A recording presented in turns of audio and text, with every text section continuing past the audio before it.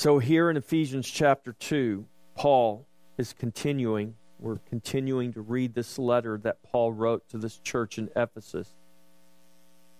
And in the first chapter, Paul goes back to before the creation and said before the creation, before the material universe was created, before there was a human being, before there were angels, before there were demons, before there was humanity, before there were sun and moon and stars and planets, before any material creation, God had a plan and God had a purpose in Himself. And God knew that He would choose for Himself and choose in Himself a people. And so God did that, the Bible teaches us, according to the good pleasure of His will, according to His plan and purpose. Not because He saw something good in us, because there is nothing good in us. The Bible is very plain, very clear about that. And so Paul begins this letter by taking us back and showing us that our identity and whatever we have it in Christ. And we don't have anything apart from Christ.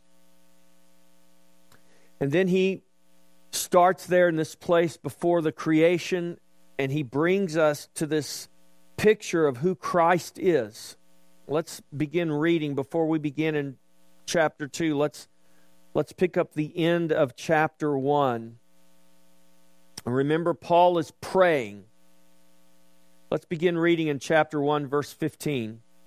Therefore I also, after I heard of your faith in the Lord Jesus and your love for all the saints, do not cease to give thanks for you, making mention of you in my prayers, that the God of our Lord Jesus Christ, the Father of glory, may give to you the spirit of wisdom and revelation in the knowledge of Him, the eyes of your understanding being enlightened, that you may know what is the hope of the calling, the hope of His calling, what are the riches of the glory of His inheritance in the saints, and what is the exceeding greatness of His power.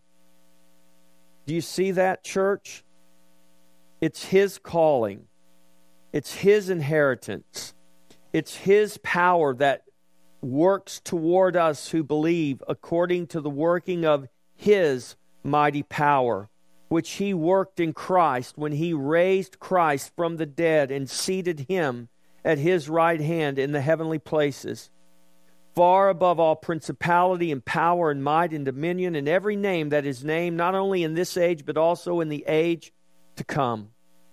And He put all things under His feet and gave Christ to be head over all things to the church, which is His body, the fullness of Him who fills all in all. And you He made alive, who were dead in trespasses and sins, in which you once walked according to the course of this world, according to the prince of the power of the air, the spirit who now works in the sons of disobedience, among whom also we all once conducted ourselves in the lust of our flesh, fulfilling the desires of the flesh and of the mind, and were by nature children of wrath, just as the others. But God, who is rich in mercy, because of His great love with which He loved us, even when we were dead in trespasses, made us alive together with Christ. By grace you have been saved, and raised us up together, and made us sit together in the heavenly places in Christ Jesus, that in the ages to come He might show the exceeding riches of His grace in His kindness toward us in Christ Jesus. For by grace you have been saved through faith, and that not of yourselves. It is the gift of God, not of works, lest anyone should boast.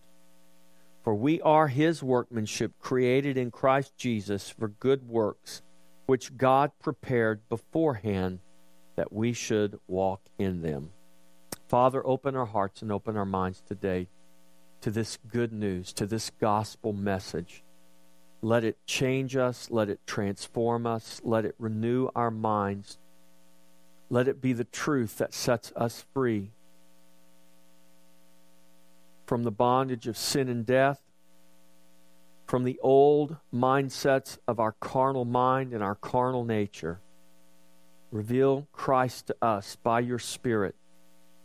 Give us eyes to see and ears to hear, that we would be a people that would bring glory and honor to your name. Amen. All right, so we're going to attempt to go through the first 10 verses of Ephesians chapter 2.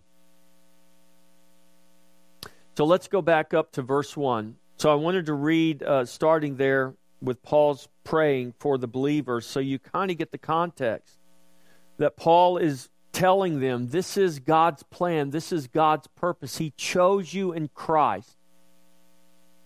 And in choosing you in Christ, he says, this is my prayer, that you would, as believers, as those who are trusting, as those who are chosen and elect in Christ Jesus, that you would begin to see and know and comprehend and understand and experience the fullness of what God has done for you and in you in Christ Jesus. And then he takes the people of God, he takes these believers from this place before creation, when there's just Father, Son, and Holy Spirit and no material world. And he brings them to this place where now we are the body of Christ. We are the fullness of Christ. Christ is the head over his body, who is the church. And Paul calls the church the fullness of him who fills all in all.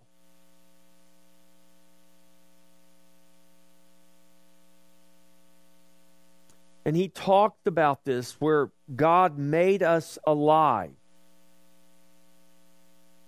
He made us accepted. He chose us in him. And then we get to verse 1 here, and he says, and you who are the church, you who are his body, you who are the fullness of him who fills all in all, and you he made alive who were dead in trespasses and sins.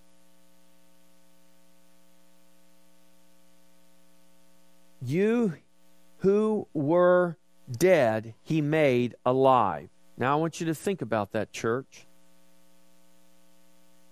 You he made alive who were dead. You were dead, he made you alive. What can a dead man do? But he can't smell himself. A dead man can stink. That's all he can do. A dead man is dead.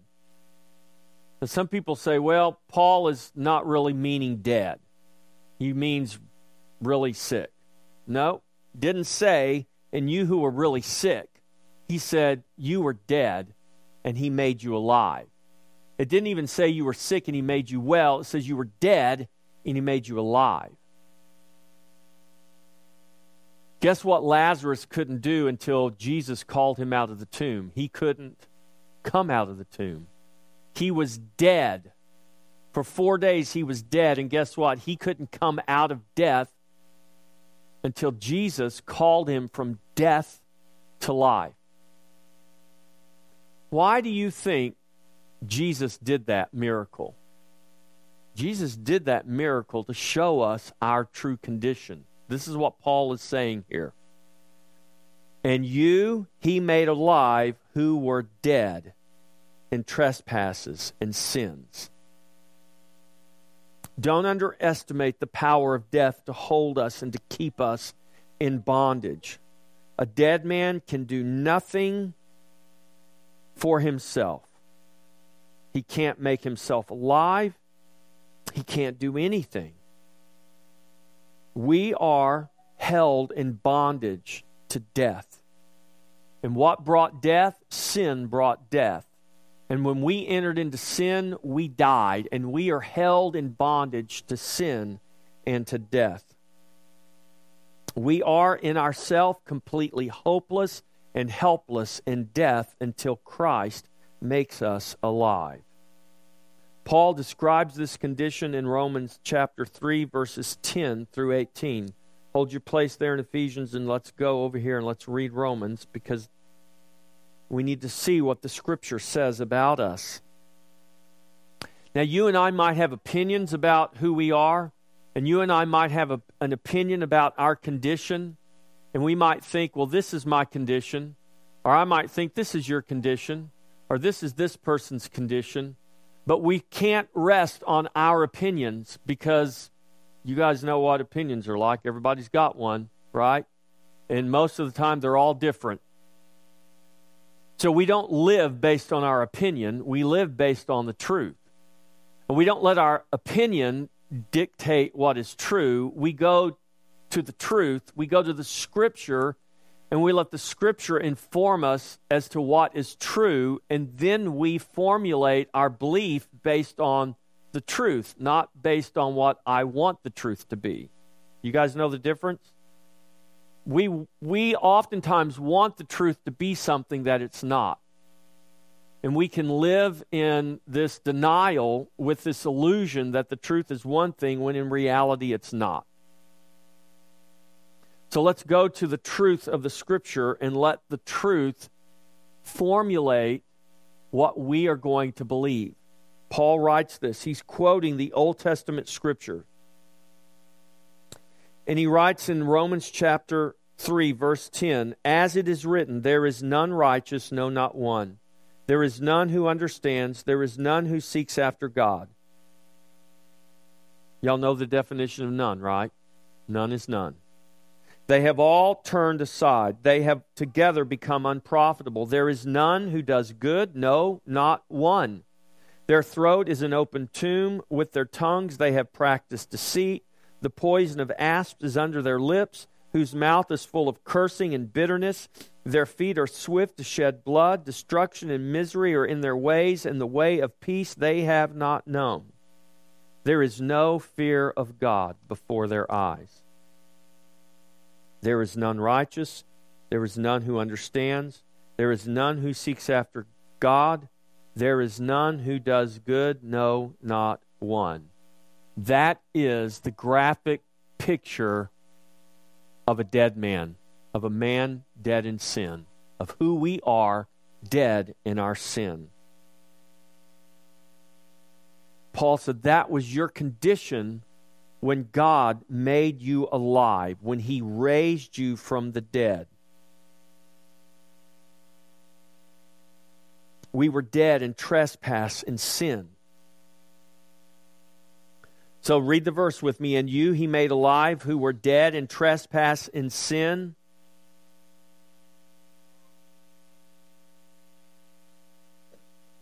The Bible calls us children of disobedience.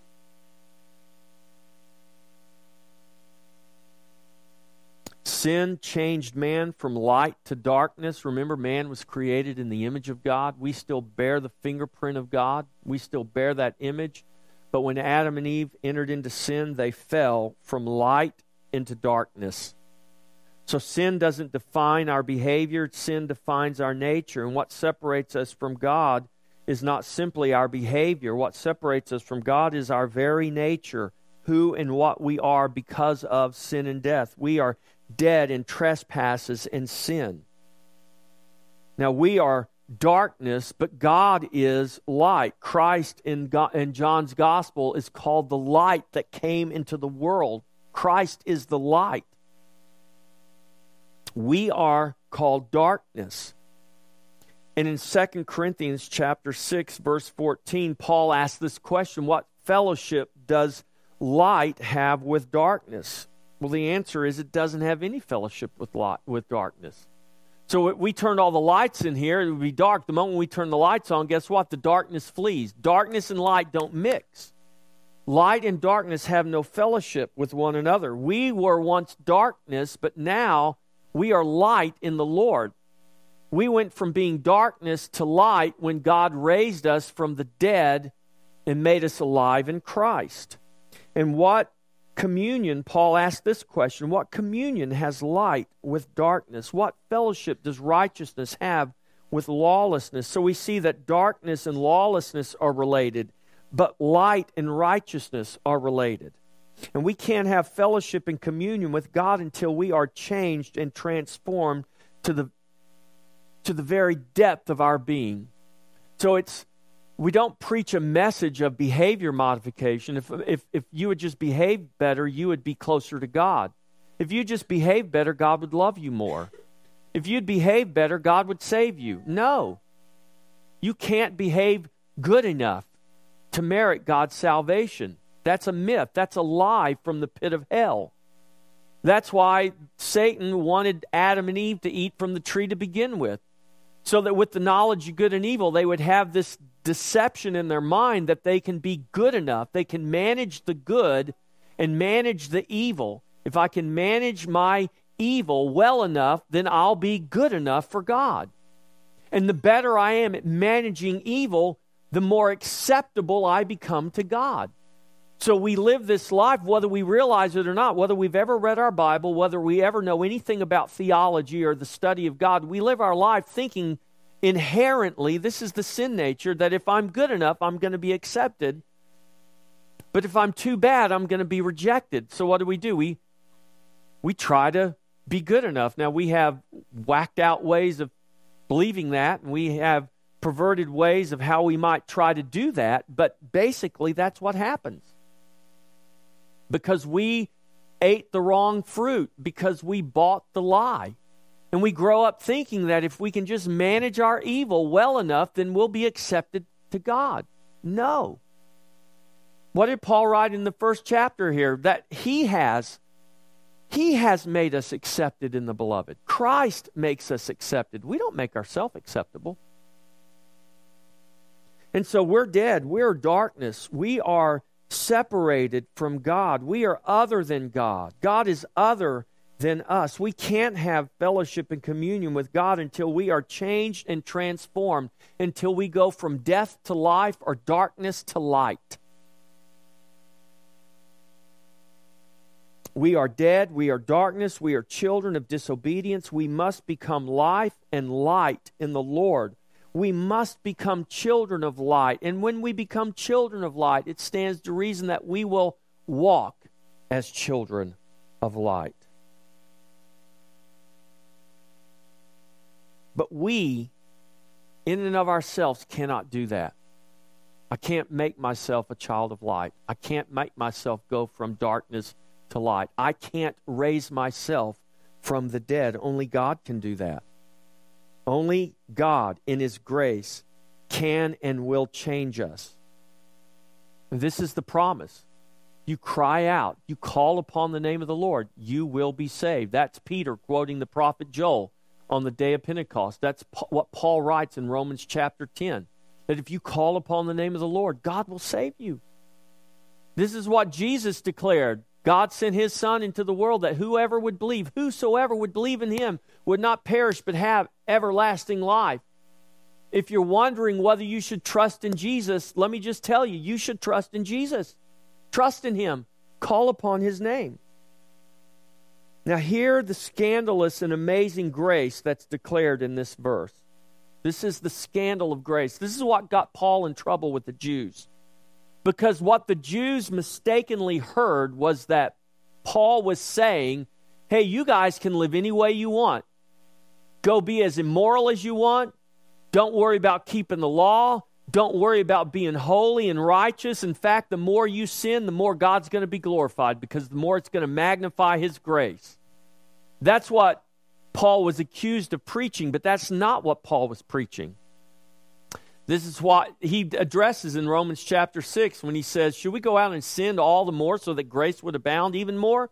Certainly not. God forbid.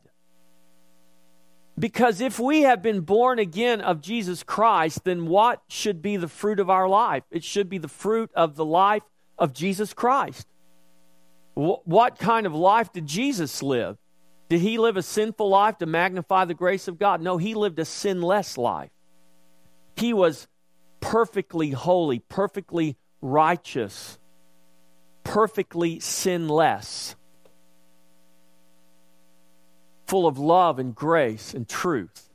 So if that's who Jesus is, and we've been born again according to the life of Jesus, then what should be the fruit of our life? Should the fruit of our life look like the fruit of Jesus' life? Yes. This is why when you plant apple seeds, you don't get lemons. You get apples. And when the seed of the gospel, when the seed of God's word has been planted in the good ground of our heart, when that begins to grow and manifest through our life, what's it going to look like and what's it going to taste like? It should look like and taste like the life of Christ. So that grace is not an excuse for us to live in sin and expect that we're entitled to God's forgiveness, because we are not entitled to God's forgiveness. And if we willfully, rebelliously choose to live in sin, then we will suffer the consequences of that sin. Either as children of a good father who will not allow his children to go uncorrected, or as sons and daughters of disobedience who will one day experience the wrath of God. I hope it's not the latter. So listen to this scandalous and amazing grace that Paul is declaring in this verse. And you, he made alive who were dead in trespass and sin. From the utter darkness. That is an amazing statement. Because here's the reality. From the utter darkness and deafening silence of death, while you were still in your sin, while you did not understand, while you did not seek God, while there was no good in you, when there was no fear of God before your eyes, God made you alive. Now, that's not what I said. That's what the Bible says. Do you see that, church? Do you see how amazing God's grace is? Do you see that you have nothing to boast in except Christ and what Christ has done for you and what Christ has done for me? And you he made alive who were dead in trespasses and sins, verse 2, in which you once walked according to the course of this world, according to the prince of the power of the air, the spirit who now works in the sons of disobedience, in which you once walked. You once walked in what? In trespass and sins. But now, since Christ has made you alive, you no longer walk according to the course of this world, in which you once walked according to the course of this world. You once walked according to that course. You once walked in sin and death, but now Christ has made you alive, and you no longer walk according to the course of this world. Now, if we have been made alive in Christ, then how should we walk? What should we walk according to? We should walk according to Christ and the Spirit, because that's how we went from death to life. So we once walked according to the course of this world. We once walked according to the prince of the power of the air. That's Satan. That's the devil. That's what the Bible called the ruler of this world. We don't walk according to the world. We don't walk according to the course of the world. We don't walk according to the prince of the power of the air. When we were dead in trespass and sin, we walked that way because that was the only way we could walk. Do you realize that? When you were dead in sin, you didn't have a choice as to how you were going to walk. Most people today think they do, but they don't. When you're dead in sin, you have no choice but to walk according to the course of this world, according to the prince of the power of the air. Because when you're dead, you're not laying in your grave thinking, I wonder if I want to be alive today or whether I want to be dead today. No, you're just dead. And you're in death. Period. Until someone comes and takes you out of death and puts you in life. And when we're in death, this is how we walk, whether we realize it or not. We walk according to the course of this world. We walk according to the prince of the power of the air. Now, because we have this mistaken belief that we can be saved by our good works, we think, well, if we walk in good works, then we must be doing good, right? Except that the Bible says through the prophet Isaiah that your good works are like dirty, rotten, stinking, filthy, unclean rags in the sight of God. So God says, I don't recognize your good works because you are just a stinking dead man. You're dead in the grave, and there's nothing good there. That goodness is just an illusion in your dead mind. And you're not going to be saved by the illusion of goodness. You can only be saved by the good work of the Son of God.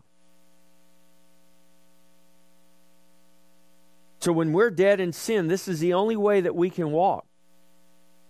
In which you once walked according to the course of this world, according to the prince of the power of the air. Who is that? That is the spirit who now works in the sons of disobedience.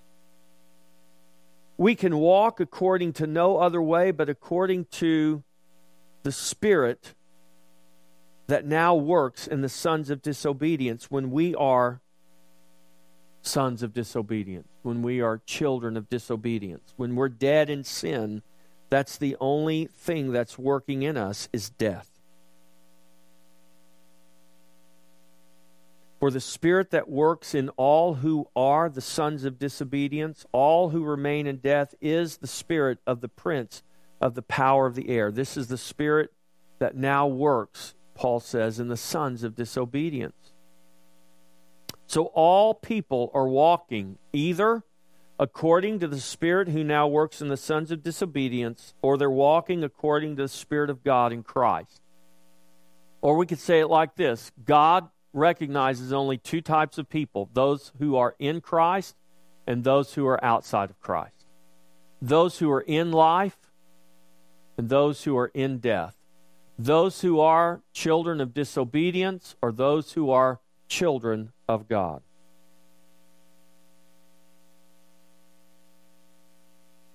One is by birth a child of disobedience, and one is by new birth a child of God. Which are you? We are all by birth children of disobedience. But when we enter into a new birth, we become children of God.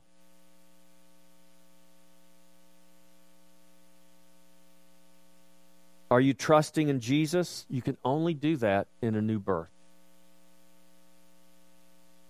Which birth are you walking in? The first or the second? Are you walking in the flesh or are you walking in the spirit? Are you walking in the old creation or are you walking in a new creation? Are you walking in light or are you walking in darkness? If you are walking in light, if you are a child of light, then walk as children of light. Verse 3. You see, I'm not going to get to verse. I'm not going to finish this today. But it's okay because this is so important. Now look at this. And you he made alive who were dead in trespass and sin, in which you once walked according to the course of this world, according to the prince of the power of the air, the spirit who now works in the sons of disobedience. Verse 3, among whom also we all once conducted ourselves in the lust of our flesh, fulfilling the desires of the flesh and of the mind, and were by nature children of wrath, just as the others. Now, Paul doesn't exclude himself. So Paul is writing to this Gentile church. Here is this Jew of Jews writing to these Gentiles. And he's not from a position of being God's chosen people, pointing a finger at you Gentiles. Paul now says, look, we all once conducted ourselves, Jews included, because the point of the gospel, the point of the good news is that God's salvation is for everyone. It's for the world. It's for Jew and Gentile. It's not just for Jews. It's for Jew and Gentile. And Paul says, as a Jew, I can say that we also once conducted ourselves in the lust of our flesh, fulfilling the desires of the flesh and of the mind, and were by nature children of wrath, just as the others. This is the condition of all humanity while it is in bondage to sin and death, before we are made alive by God. And while in death, we conducted ourselves, we walked we lived in the lust of our flesh, we fulfilled the desires of our flesh and the desires of our mind, not a renewed mind, but an unrenewed mind, a carnal mind, a sinful mind. And we were by nature children of wrath, just as the others. Apart from our resurrection from the dead, apart from the new birth in Christ, we are by nature just as the others. We are children of wrath. So the point of separation, what's separating me from God, is my nature. We are by nature children of wrath, and God can have no fellowship, no communion with us until we, by nature, have been changed. Did you guys fill out that survey before you were born that asked what you wanted to be, what color hair you wanted, how tall you wanted to be, how short you wanted to be, whether you wanted to be a human, whether you wanted to be a dog, whether you wanted to be a cat, whether you wanted to be a fish or a bird? Did you all remember filling that survey out? Yeah, I bet you do. You missed it. Yeah.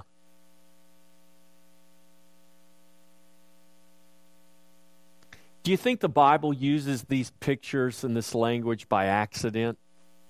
Do you think God created the world the way He did just by chance? Do you think there's a reason why you had nothing to do with your birth and how you were born and where you were born?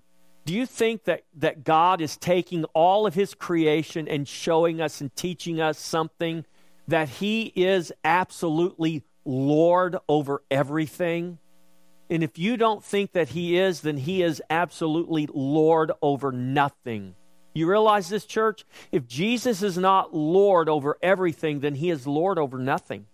If there's one millisecond of His created order that's outside of His control and authority, then He is not Lord of all. And this is what the Bible declares Him to be. He is Lord of all. He is Lord of lords. He is King of kings. He is Lord over all. Do you believe that? Do you trust that? Now, the way a lot of us live, and I'm number one guilty of this, is that we oftentimes live believing both of those are true.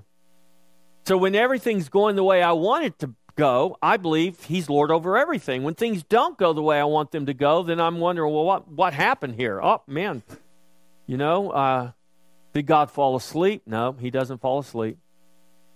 Did He have a lapse in judgment for a moment? Well, if He had a lapse in judgment even for a moment, He's not God. And He's certainly not Lord. So we begin to see this picture that Paul is painting to the believers. And these believers, by the way, were experiencing intense persecution.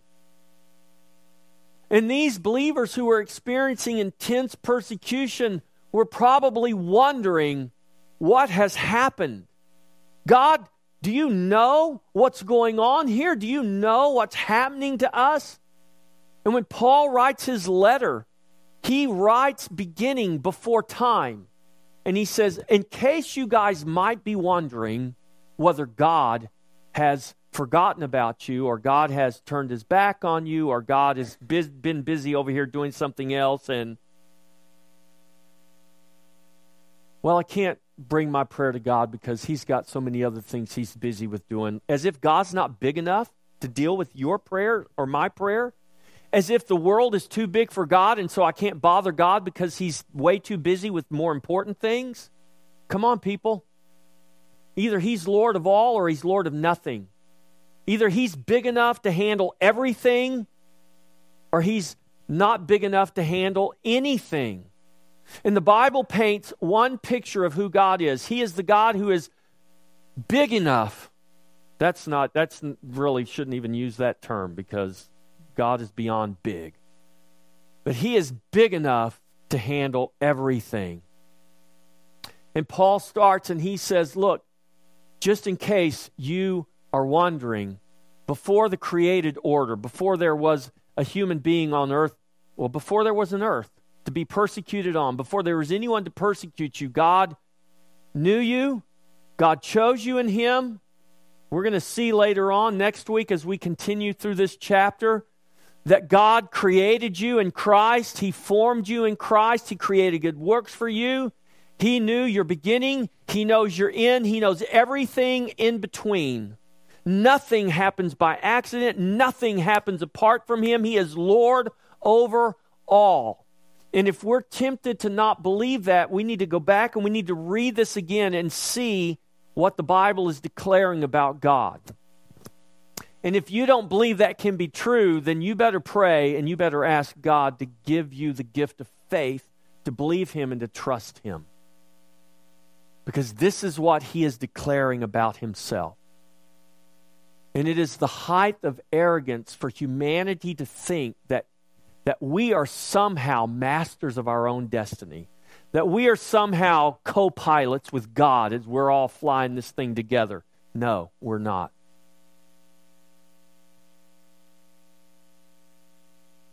We're not. When we think the nation's out of control, when we think things have just flown out of control, and we become fearful and we say, what's going to happen? Our nation's disintegrating. Our rights are being taken away. What's going to happen? What if they come to persecute us? What if they do? It won't be the first time. We're reading a letter written to a church that was persecuted for their faith. People died because of their faith in Jesus. Why do we think that? Why do we think that's strange? It's not strange. It's only strange to us because we've grown up now for a couple of generations at least, not really hearing the gospel preached. We hear a health, wealth, and prosperity. We call it gospel, but it's not gospel. It's everything's good and everything's lovely and just don't pay attention to the bad stuff. If you just believe all the good stuff hard enough and long enough, all the bad stuff will just disappear. That's not the gospel. Church, are you hearing me? That's not the gospel. That's not what Paul is writing to the church. That's not what the Holy Spirit inspired for us today. What's happening around us is really happening.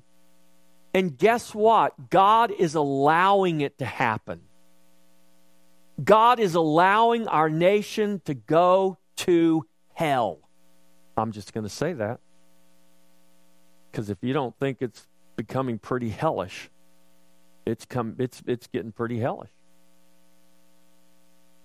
But how do we define that? We say, oh man, inflation things are more expensive and taxes are high and they're infringing on, they make me pay $47 to go fish. And those are my fish because this is my government. This is my land. It's not your land, it's my land. No.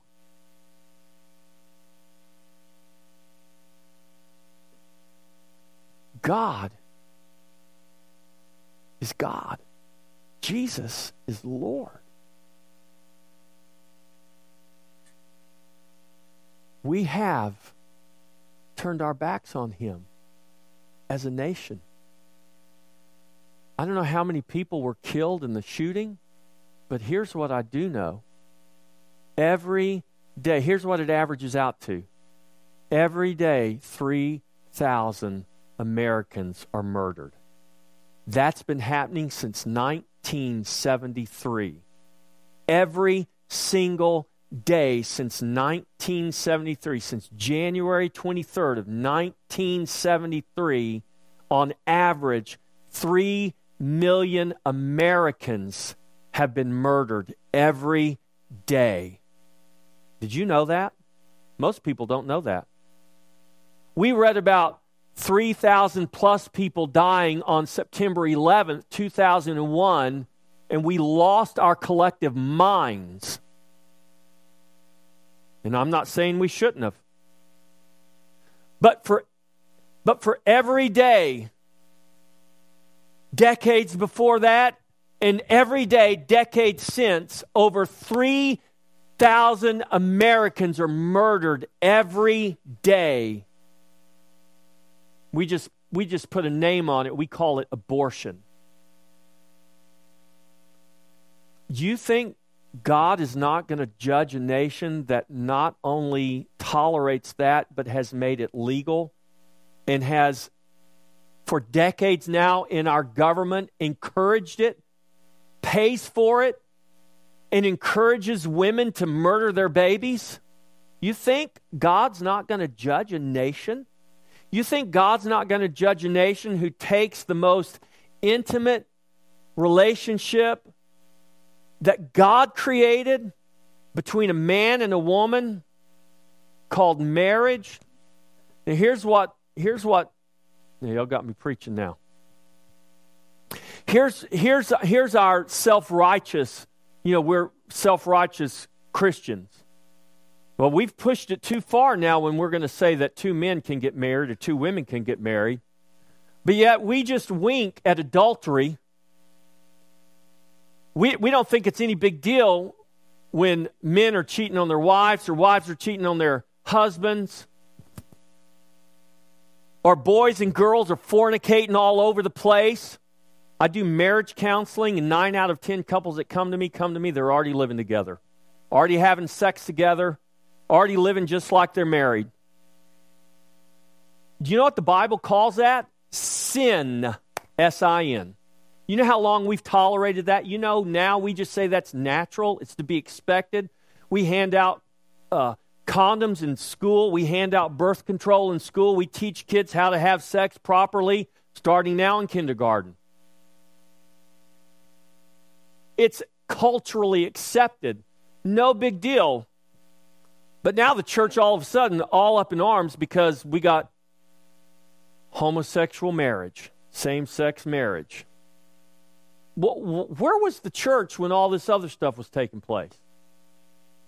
Where were parents? Where were we? Do you hear what I'm saying, church? What we're beginning to now understand that's really happening is it didn't just happen. It didn't just happen last night. It's been happening for decades, for generations. And the church has been silent, and all we want to do is write books about how to have your best life yet, or how to be most successful, or how to be happier, how to have more peace. I just want to come to church, Pastor, and I can almost quote it verbatim. I just want to come to church, Pastor, and feel good about myself. John the Baptist didn't say, look, all come to me and let me make you feel better about yourselves. Come on out here, let me dunk you in the river, and I just want you guys to feel better about yourselves. He says, no, repent, for the kingdom of heaven is at hand. Jesus came and he said, repent, for the kingdom of heaven is at hand. Here's the gospel message today in America. Take heart, you can have your best life yet. We don't talk about sin. You know one reason there's not more people here? I firmly believe because people don't like to go to churches that talk about sin. I'm talking about boys and girls fornicating. I'm talking about homosexual sin. I'm talking about married men and women adultery. I'm talking about things that are uncomfortable. They're uncomfortable. And we don't like to talk about uncomfortable things in our nation. So we just kind of gloss over them. Here's the thing. God doesn't gloss over uncomfortable things. Here's the good news. We are all sinners, every one of us. I don't care whether you've ever fornicated or committed adultery. You've done it, whether you've done it physically or in your mind. We're all guilty before God. We're all sinners. No one can point a finger at somebody else and say, you're a worse sinner than I am, because we are all condemned under sin. Every one of us. Don't you dare point a finger at someone and say, well, they did that or they... No, because we're all guilty of sin. But here's the good news. God sent His Son to deal with the sin that we can't deal with. God sent His Son to do what we could not do, to save us out of our sin. God sent His Son to raise us from the dead, to raise us out of darkness and translate us into the kingdom of light of His Son. That's the good news. God didn't gloss over sin. God poured the wrath, His wrath, the fullness of His wrath upon His Son on the cross to pay for your sin and to pay for my sin, because God chose us in Him before the foundation of the world, and not one drop of the Savior's blood was wasted. So that those who are going to go to hell are going to go to hell justly, and God will justly pour out His wrath upon them in hell. And those that will spend eternity in His presence in salvation are there justly because God poured His wrath upon His Son, who took our wrath for us. You see, God did not wink at sin. God didn't just let sin pass by and say, I'm just going to pretend like I didn't see that. That's what we want to do. That's what we want to do as a nation. We want to put our stamp of approval on anything and everything as long as it's politically correct. You can persecute Christians, but you can't persecute other religions. You can say bad things about Christianity and Jesus, but don't dare say anything bad about Islam and Muhammad.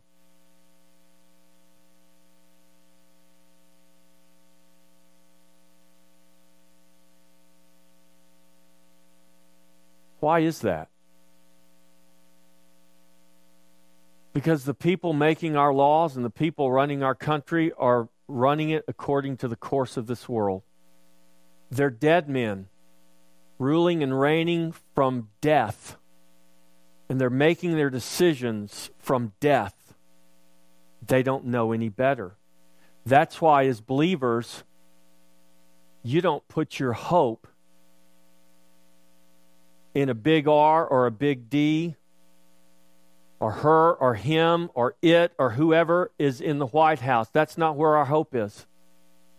You've been given the right to vote, so vote wisely.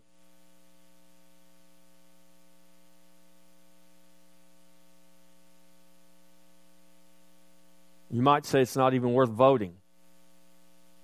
Listen, we're not going to vote ourselves out of this mess. But we better start praying. And we better start living the gospel. And we better stop pretending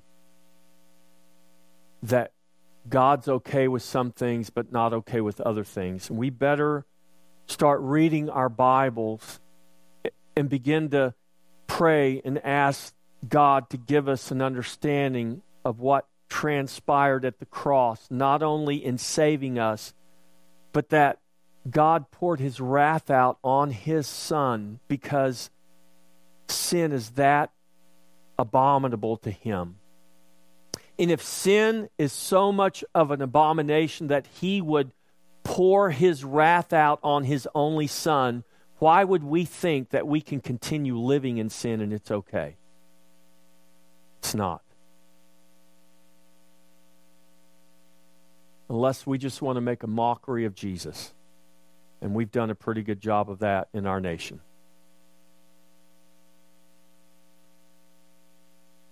But somebody, and it can't just be the pastor standing behind pulpits, somebody who professes faith in Jesus has got to have the courage to stand up and speak the truth. And to speak it in love.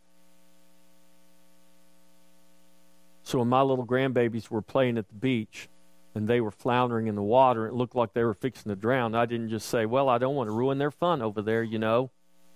Just let them flounder in the water, you know. EJ snatched them up out of the water because she didn't want her baby to drown.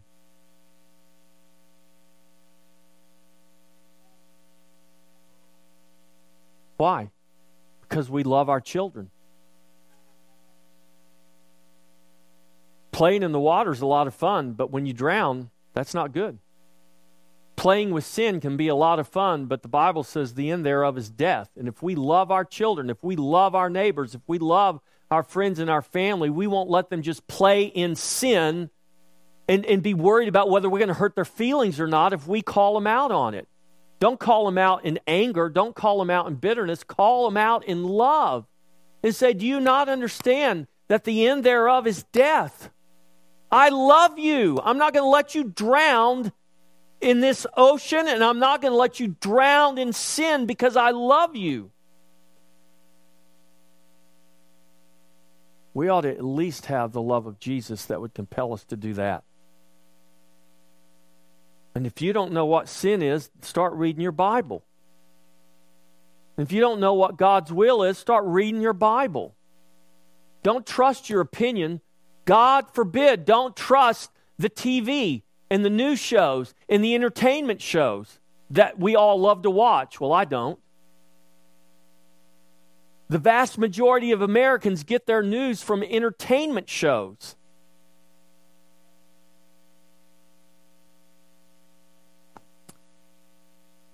Get informed from this right here. Turn the TV off and start reading your Bible. Stop reading the newspaper and start reading your Bible. If you would just determine that you're going to read your Bible as much, if not more, than you read a newspaper or anything else, you would do yourself a real favor. And let this book shape what you believe. Don't let what your mama or your daddy or your grandma or your pastor at Christ Fellowship or anybody else shape what you believe. Go to this Bible first and foremost, and then see if your pastor is telling you the truth. See if grandma or grandpa or Uncle Billy Bob told you the truth, or maybe they didn't know the truth. But don't just take things at face value because it's a convenient truth for you to believe. Go to the Scripture and search it out and find out, and let this book right here shape your beliefs. If you do that, you're going to come across some things that are very uncomfortable for you. But the question is, are you going to believe God, or are you going to live in an illusion? Stop living in an illusion. America has lived in it long enough, and you know what God says? It's ending now. I'm not going to let you live in denial. I'm not going to let you live in deception. In this illusion, I'm going to make the truth so graphic for you, it's going to scare you. And it should if our hope is not in Jesus. What's happening should scare us if we don't have any hope in Jesus. But if you have hope in Jesus, if you have faith in Christ, then what's happening should not scare you. It should excite you. Because it shows you and it proves to you that God is working and God is moving. And we're not going to be the first ones that will have ever experienced hardship in Jesus. In fact, God may give us the honor and the privilege to be named among their company. And if He does, praise the Lord. This is what Paul is writing to the church in Ephesus. He's trying to help them understand who they are and who is their Lord and who really is in control. Not the people persecuting them, not the people who challenges them, but there is a God in heaven who is Lord, who is in control. You belong to Him if you've been redeemed by the blood of the Lamb. Now the question is, have you been redeemed by the blood of the Lamb?